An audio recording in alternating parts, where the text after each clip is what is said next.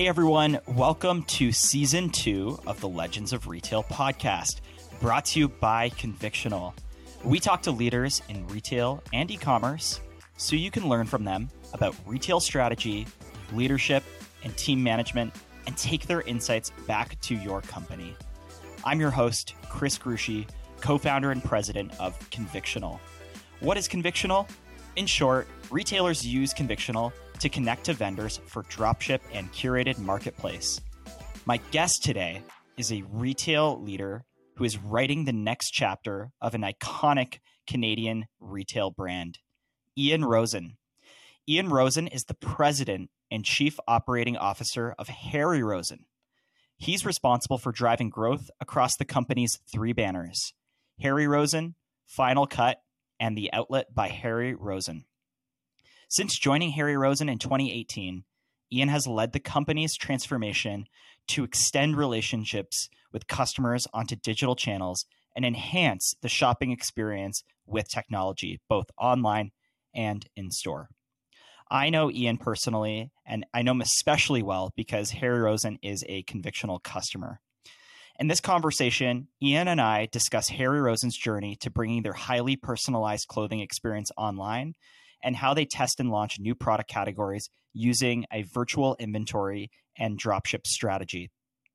We also discuss Ian's leadership principles in a crisis after Harry Rosen had to shut down their stores due to COVID-19 lockdowns, and how he approaches hiring leaders externally and promotes them from within. Here's my conversation with Ian Rosen, President and Chief Operating Officer of Harry Rosen. Ian, welcome to Legends of Retail. Thanks so much for having me, Chris. Awesome. Well, I wanted to actually begin with a recent post that you made on, I believe, LinkedIn and Instagram about a 91st birthday. Can you tell me more about that? Yeah, it's Harry himself on August 27th turned 91. We celebrated. I had dinner at his house. He's still Harry is the best way to sum it up. Has a point of view on so much, and in honor of the birthday, I decided to post a very legendary photo of him in his birthday suit, where unprompted he decided to advertise the most essential accessory in a man's wardrobe would be the tie, and he wore nothing but a tie.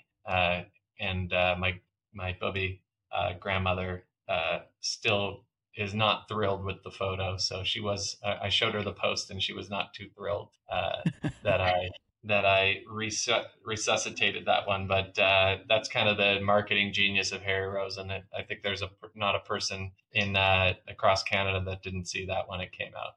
I think it's absolutely genius. And on the note of it tying into how playful and intelligent the Harry Rosen brand really is, we recently saw another campaign, a more recent Harry Rosen campaign called Marry Rosen.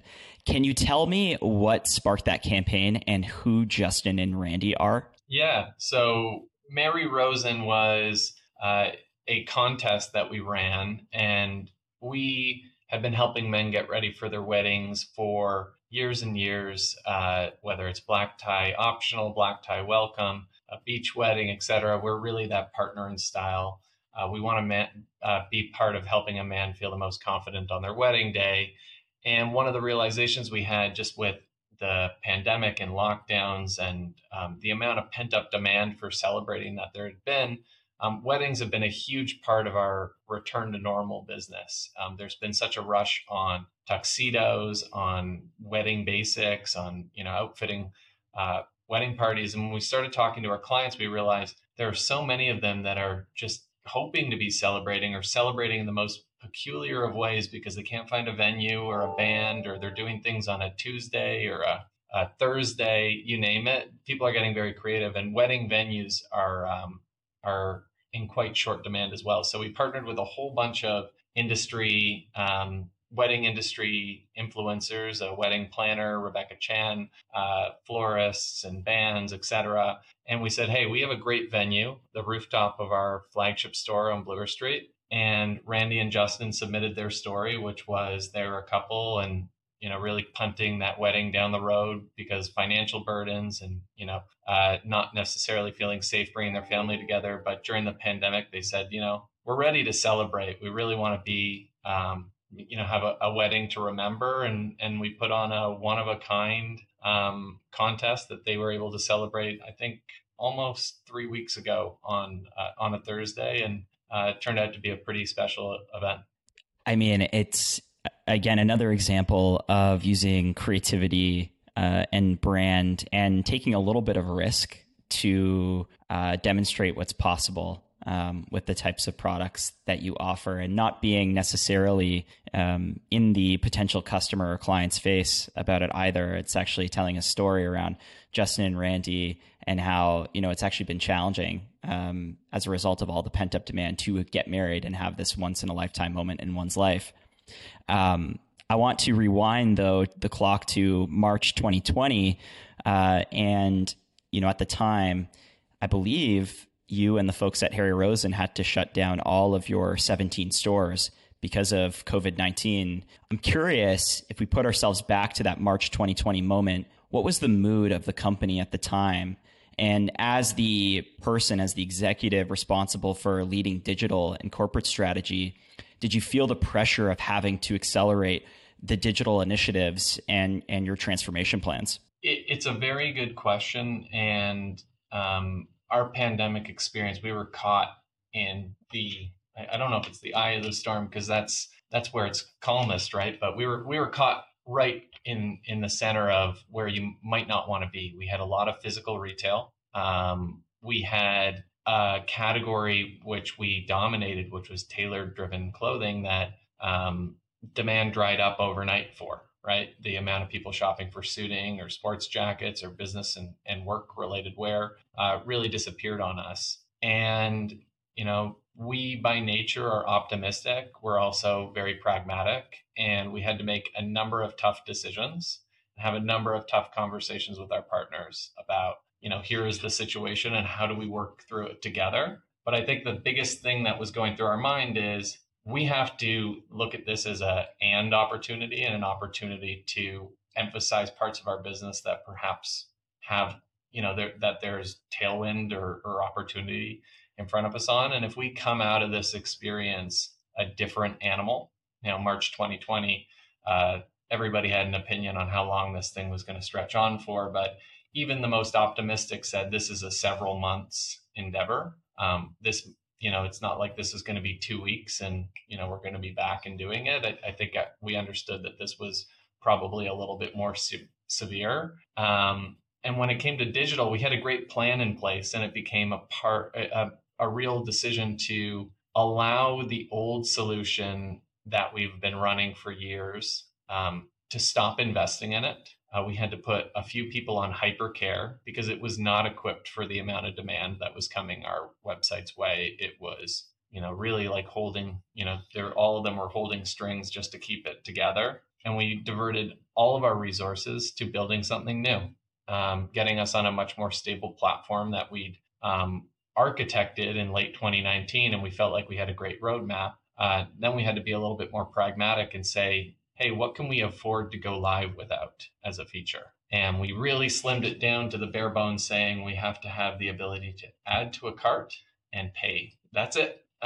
Any features above that, adding to a wish list. We wanted find in store, like the ability to see store inventory. That was pretty important to us, even though stores weren't necessarily open. We still felt that was core, but we were making trade-offs around, as an example, we had a pretty robust pickup in store business, which was, curbside and pickup in store thrived during the pandemic.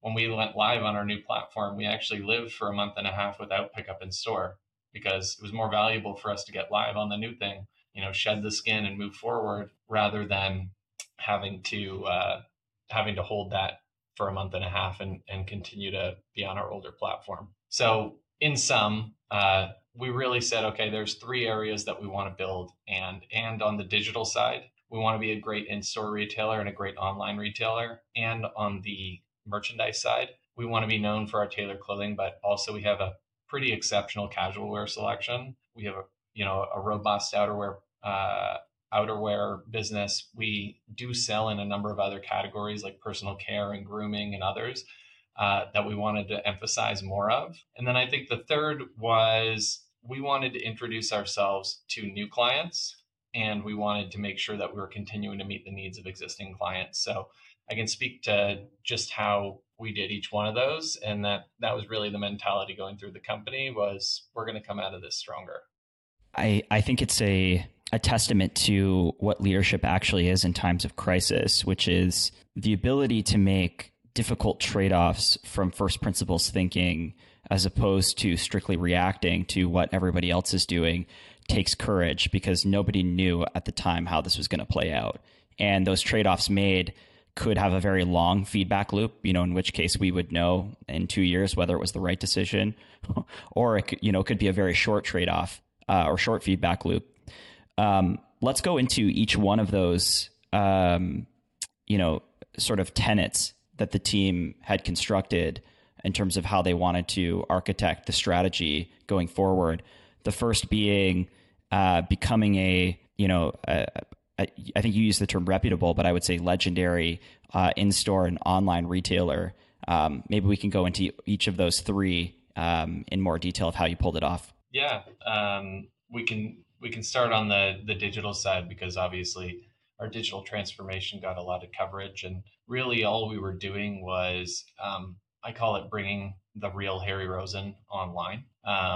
Anybody, Shopify has done such an exceptional job making e-commerce easy for people. It's easy to take photos of things, put up some descriptions, and have them in a system that can add to cart and check out, and somebody can figure out how to ship that to you. That's not hard. Taking a really unique concept like Harry Rosen, which, why we feel we're special is we have great, phenomenal merchandise that we should be romancing and helping you understand why you ought to own that specific item or invest in it.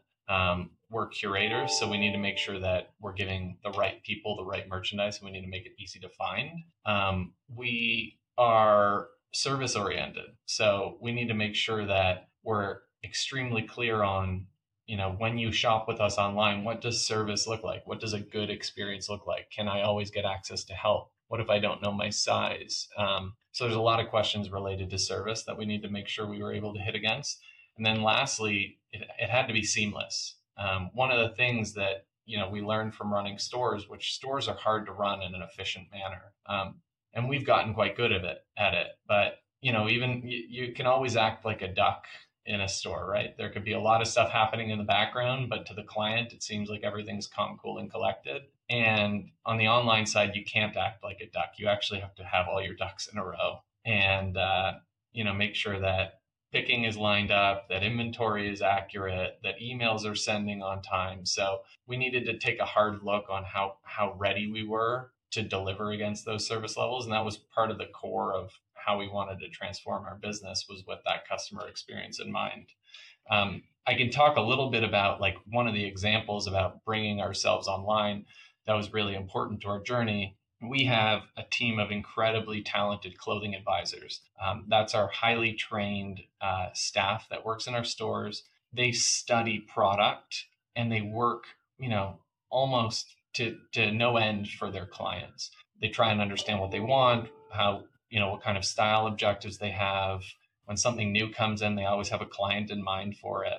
And when we said, how do we take that staff who has been forced home in a lot of ways, how do we help them help their clients shop online? That was one of the big first frontiers that we had to conquer in our digital transformation. We built them a tool that allowed them to curate the website down to the, I could build Chris a specific page as an example. I might know Chris's specific sizes. So I'm going to say, hey, Chris, this great gray overshirt, you're going to be a size 50 in it. And I know you like a black crew neck.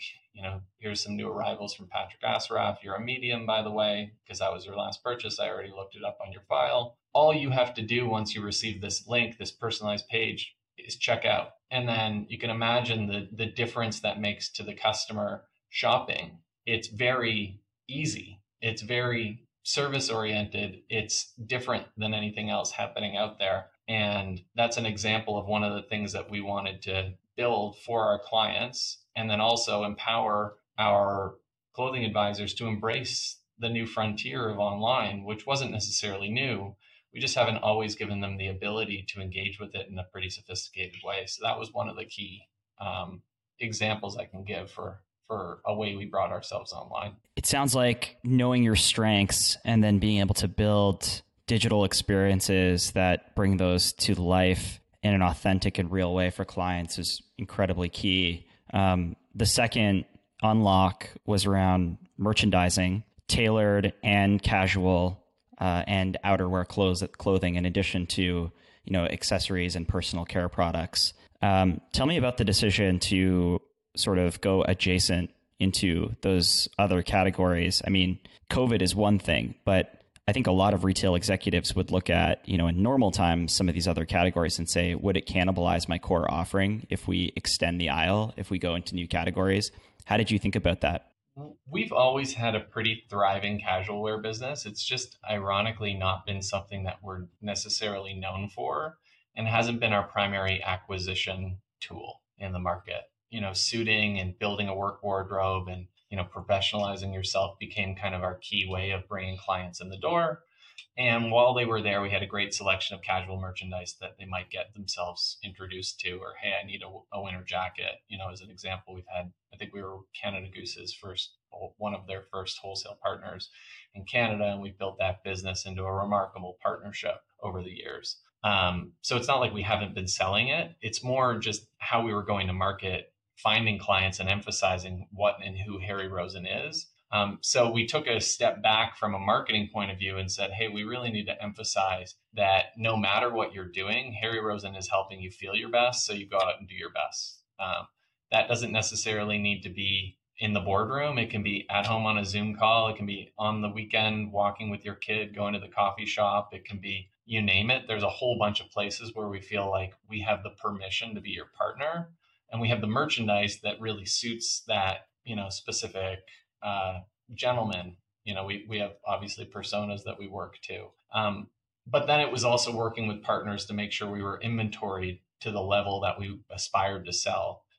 Sneakers, as an example, is an area of our business that grew incredibly well during the pandemic. And outerwear, I mean, how much stuff were people doing outside, right? Having the appropriate jacket, plural, to dine outside or, to go on a walk with friends. That was kind of a thing that people were doing. So making sure that we were showing that we had the right merchandise for those situations, but also working with our vendors and curating within their selections to emphasize new pockets that perhaps we weren't always assorted towards, was pillar number 2. And then, this kind of builds into where we started working together, and our go-to-market plan, between Harry Rosen and Convictional was Harry Rosen at its core, and what Harry himself was, legendary at, was curation. And my buying team is, they travel the world, they work with the best brands, they evaluate the best brands, and they pick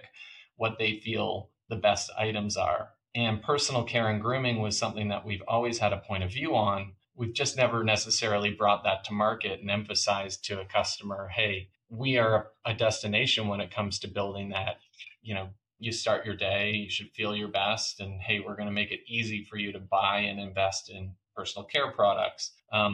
But to emphasize the extent to which we test and learn on stuff, myself and 4 other people of the team used upwards of 100 shampoos, face creams, beard oils, beard washes, you name it, to make sure it was up to standard. We interrogated the ingredients on things. We really wanted to understand what was unique about each thing. So when we weren't just expanding the aisle for the sake of it. We still said, okay, we have to be curators. The story because you were along for the ride, but I think we were able to accomplish the ability to move quick, but also still maintain that Harry Rosen level of curation that I think customers trust.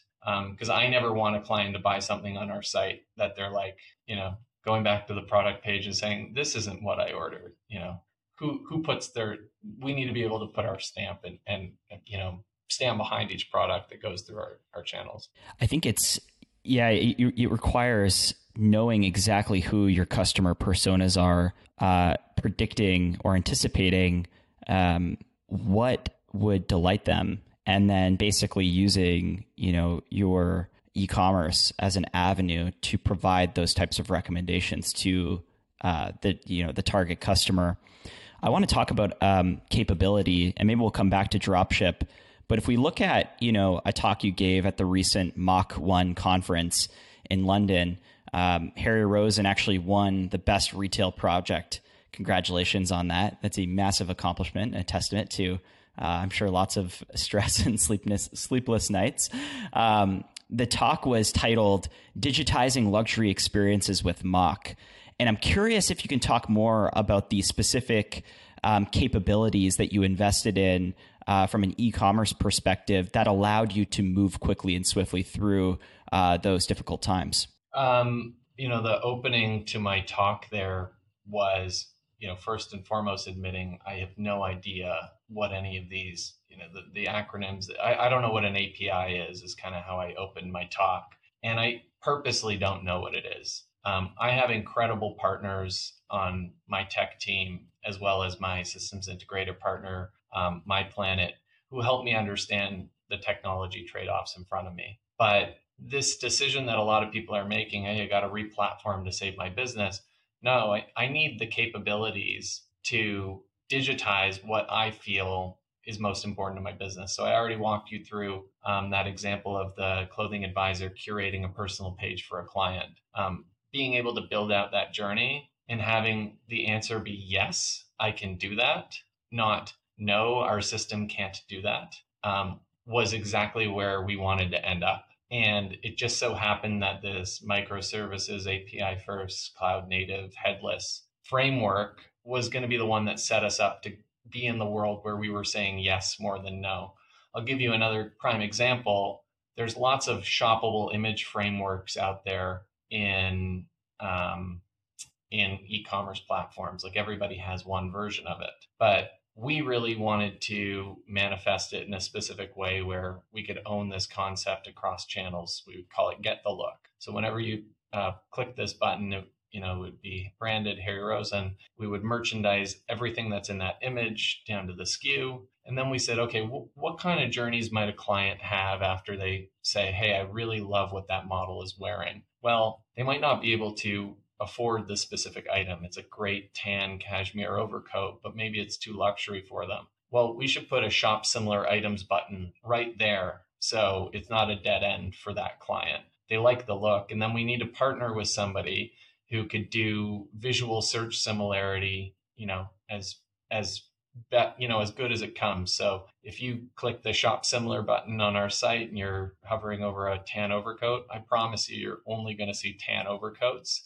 for the first 10, 15 selections. And that gives the person the ability to say, hey, I want to look this way. Harry Rosen's putting forward a style point of view, and they're making it really easy for me to walk down this train of, okay, I can find the right one for me. Being able to think that through is hard on a lot of technology platforms. And, that's a pretty straightforward one. But even adding that last element ends up being restrictive, or, people say, hey, we don't have that capability, or, you're going to customize way off the code base with that one.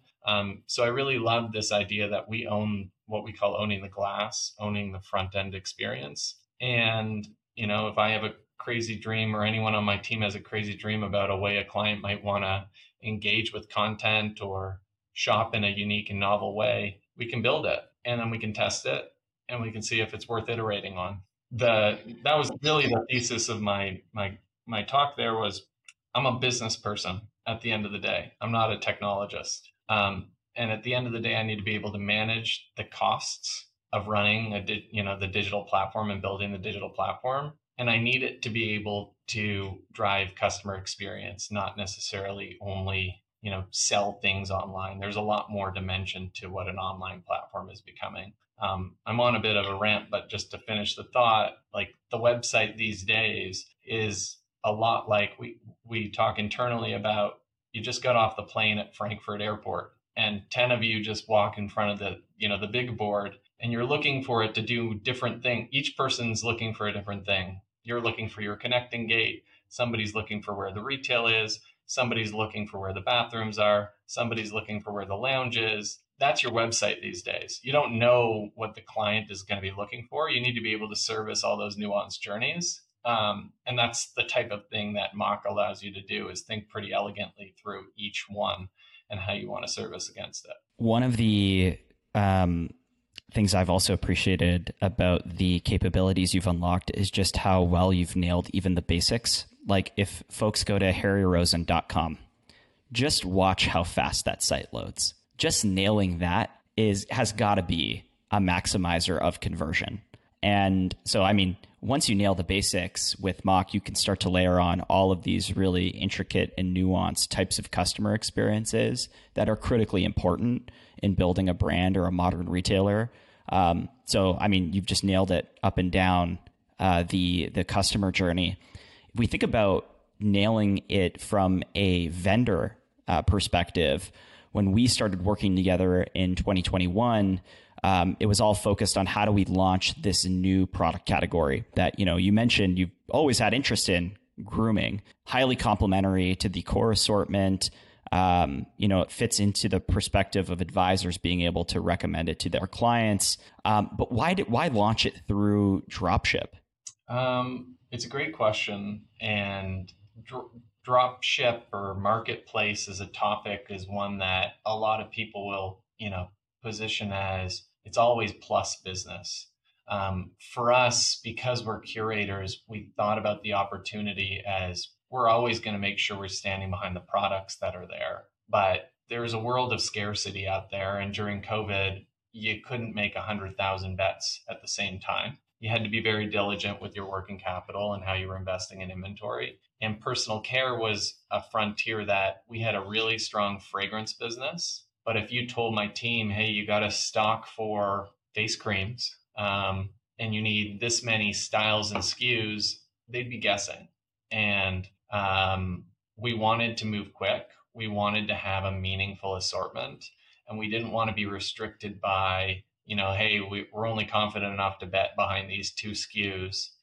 2 face creams are not broad enough a selection for every specific persona and gentleman that's working onto our site to narrow down their selection. So we needed an expansive selection, and dropship allowed us to attack that. It was just such a logical category where, we could curate by brand. If we felt strong enough in the product across a whole wide range of samples, we'd be confident saying, okay, these people make quality products, and we can expand the range. And we could also move quick once we, gave it the green light. A lot of the vendor pool is on modern platforms and, work through dropship already and have the capability. So it seemed like a logical place to start. And it's always safest to test somewhere that you feel like, I don't know what the philosophy is necessarily, but because it was plus business to us, we were able to watch it in a pretty discreet way and say, hey, our clients receiving their packages in a timely manner? Are they shopping for more? Let's reach out for feedback. Could you tell that this was drop shipped? Did you care? Do you care? And at the end of the day, most of the feedback we were getting was, oh yeah, I thought I bought like a great product from Harry Rosen. I said, okay, we're doing our job here. Now we can expand this capability to attack different categories in a more unique way. And a common trap we see retailers fall into when they adopt a curated marketplace or curated dropship strategy is they apply the same metrics that they use to evaluate and make decisions for their stock business for dropship. Do you have a point of view on that?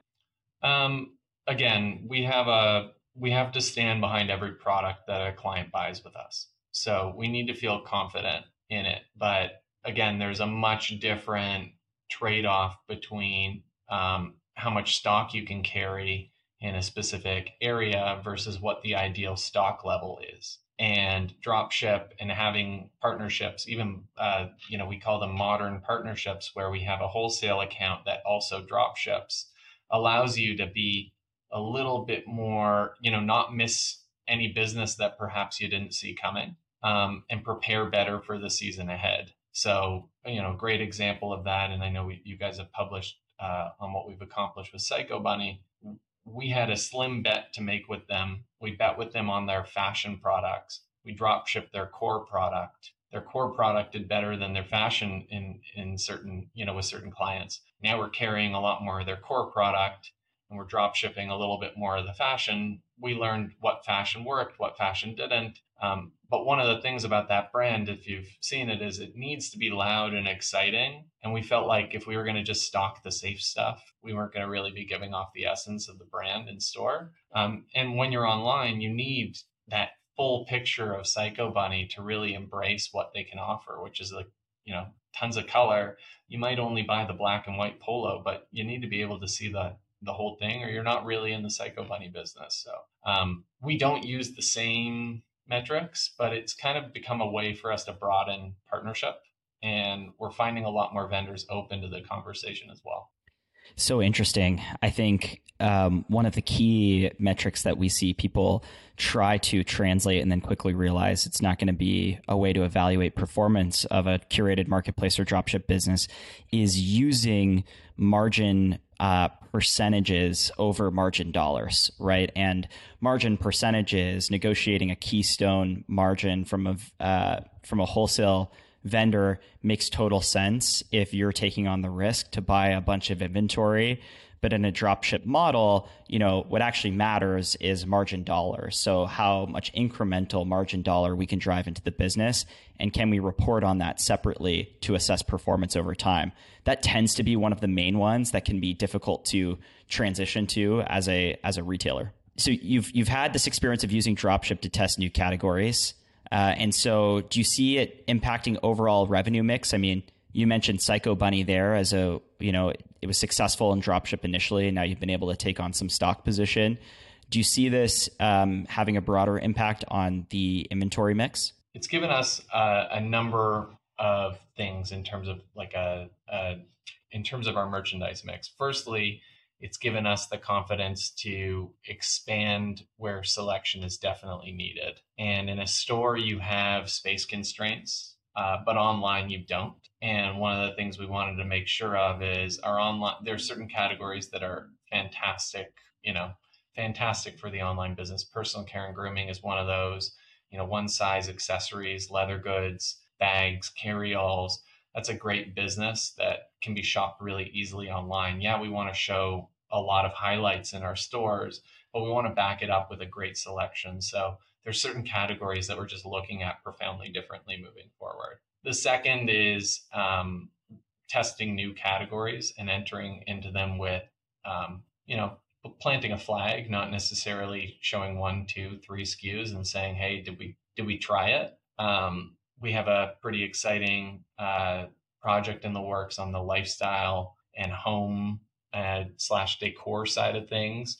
We feel like we can bring a real curated point of view to how a man ought to live and the products that they ought to equip themselves with as they're living at home, as they're on the go, as they're, thinking about, what they're hiring to do specific jobs for them in their house. And we're partnering with somebody on that. We couldn't, dare approach the project without dropship being part of the equation, because we don't have the space to curate a full decor selection. We don't have the showroom ability. That's not how our retail is set up, but online is a great place for that to live. So that's another core way that it's pushing the way we're making inventory decisions.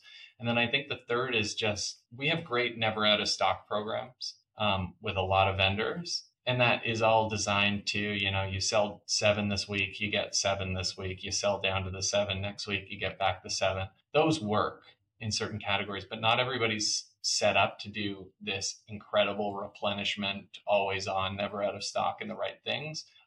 Using dropship as a sizing backup and a styling backup for styles that who knew this was going to move so fast, we could sell another 50. And working with a vendor to make sure that there's a pool of inventory that our clients can access is the next frontier. And it is allowing us to almost capitalize, but start to measure where we're perhaps underbuying a little bit as well.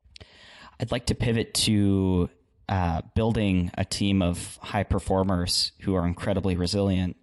We've had the pleasure to work with many folks from the Harry Rosen team, including Shannon Stewart, your chief product officer, and Tovi.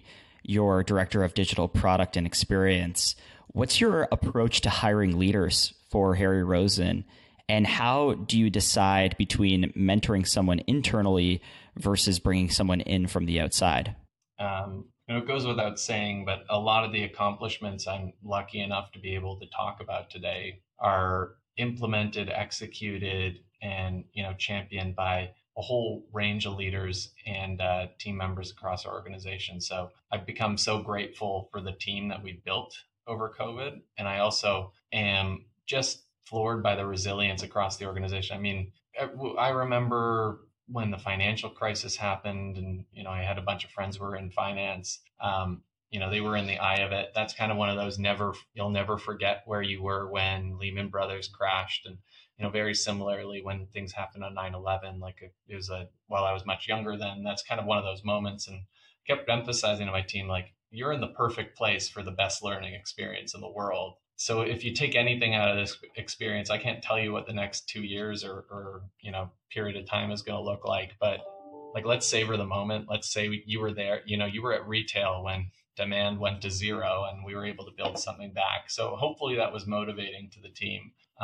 We love promoting from within, but we're not blind to where we need to invest in and acquire new skill sets. So, you mentioned Toby and Shannon, and there's Steve Warner, our Chief Technology Officer, and Steve Jackson, our Chief Information Officer. They've all been with us for, some for 25 years, Toby for closer to 8. They love the business we're in. They love the philosophy that Harry Rosen stands for. We're trying to make sure that we're a partner for the people who are shopping with us. They really love that we're trying to challenge what retail and shopping ought to look like. So they buy in, to that and can champion that vision and mission. So that's probably criteria number one. Number two, can they work and lead and execute through a team, right? We don't want a team of Wayne Gretzky's. We really want to build a team where everybody feels like they're contributing and growing and learning. And when it comes to bringing those skill sets in, I mean, I have countless examples, but whether it's a frontier like performance marketing, our senior manager of performance marketing who joined us, taught me so much about this frontier of how to get in front of the right clients with the right messages and tell a story through marketing that wasn't just, hey, you need to budget a certain amount of dollars for performance marketing. Logistics. We as a retailer, we've been around for close to 70 years. We're about to be 69 years old on February the 5th or 4th. I should know this off the top of my head. But when we turn, like, we're almost 70 years old, but we were never like logistics experts. We're not Amazon. And when it came to building a robust fulfillment network that operates to, incredible service levels and standardizes the pick, pack, and ship process for e-commerce, we had to bring in an expert. Our director of logistics is, a phenomenal leader who has really helped inspire a team that has been there for a long time on what modern logistics looks like. So I think it's also, there's an element of building a great team that's knowing where you need to bring in some help and some perspective. But again, I'm really lucky to have a great balance across both sides. Well said. You've got this incredible team and this technological capability. What does the future of digital look like for Harry Rosen? Anything you can tease for what we can expect from the team in the future? We are making a bet that that omni-channel, truly being omni-channel, meaning investing in your store, connecting with your digital presence, and having all of your services available and offered through your digital platforms, is where retail is heading. And there are companies out there that are further dividing their online and offline businesses. And all we're trying to do is bring them as close as possible together. In fact, we want them to be almost, we want them to serve different purposes, but we want the journey between each one to be so insanely seamless. That's like the vision that we're chasing after. It's one of the reasons why the project that we started off, together took it it was maddening how long it was taking, because it's not that complicated a problem to solve, but we wanted to make sure we built and architected the solution that could scale so that somebody could drop ship something right out of the store to their house, out of their house, and that an advisor could do specific things and see certain inventories in a way that they're used to seeing it when it's in our warehouse, and how might that look to somebody checking somebody out. So these are really elegant, like in the weeds decisions that are making an experience one.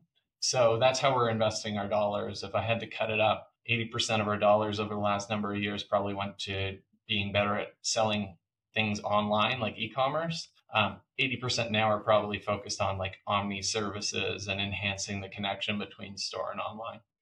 I think that's a great way to end the formal part of this chat. And I'd love to move into our rapid fire round, where we have basically 3 questions where I ask you a question and you just give me the answer off the top of your head. How does that sound? Sounds scary. All right. Well, the most exciting opportunity in retail and e-commerce. Appointment building online, to that stuff showing up and being in the store for you. A brand you love and why? I am so in love with the authenticity behind Kith, and the way that they take culture and infuse that into fashion. They are, I think they set the benchmark when it comes to really building product for and tugging on the heartstrings of the world. It's just incredible what they're able to accomplish. That's the brand we don't carry. I admire so many in our mix, of course. Of course. Kindest thing someone has done for you? My wife has taken on a huge amount of responsibility at home with our 2 little ones and our other little one who is on the way in November. And she, all my accomplishments are her accomplishments, and I owe her over the world. Wow. Beautiful place to end. Ian, thank you so much for joining us on Legends of Retail. This was a pleasure, and I'm glad we finally got to record one of our conversations. Awesome. Thanks, Chris. Thanks, Ian. Thanks again to Ian for coming on the show, and thank you for listening. To catch the latest episodes of Legends of Retail, please subscribe to the show on Spotify, Apple Podcasts, or wherever you get your podcasts. You can also stay updated by following Convictional on LinkedIn and Twitter. Finally, if you want to share feedback on the show, please DM me. I'm on Twitter at Chris Grushi, or you can email me simply chris@convictional.com. That's chris@convictional.com. Thanks again for listening.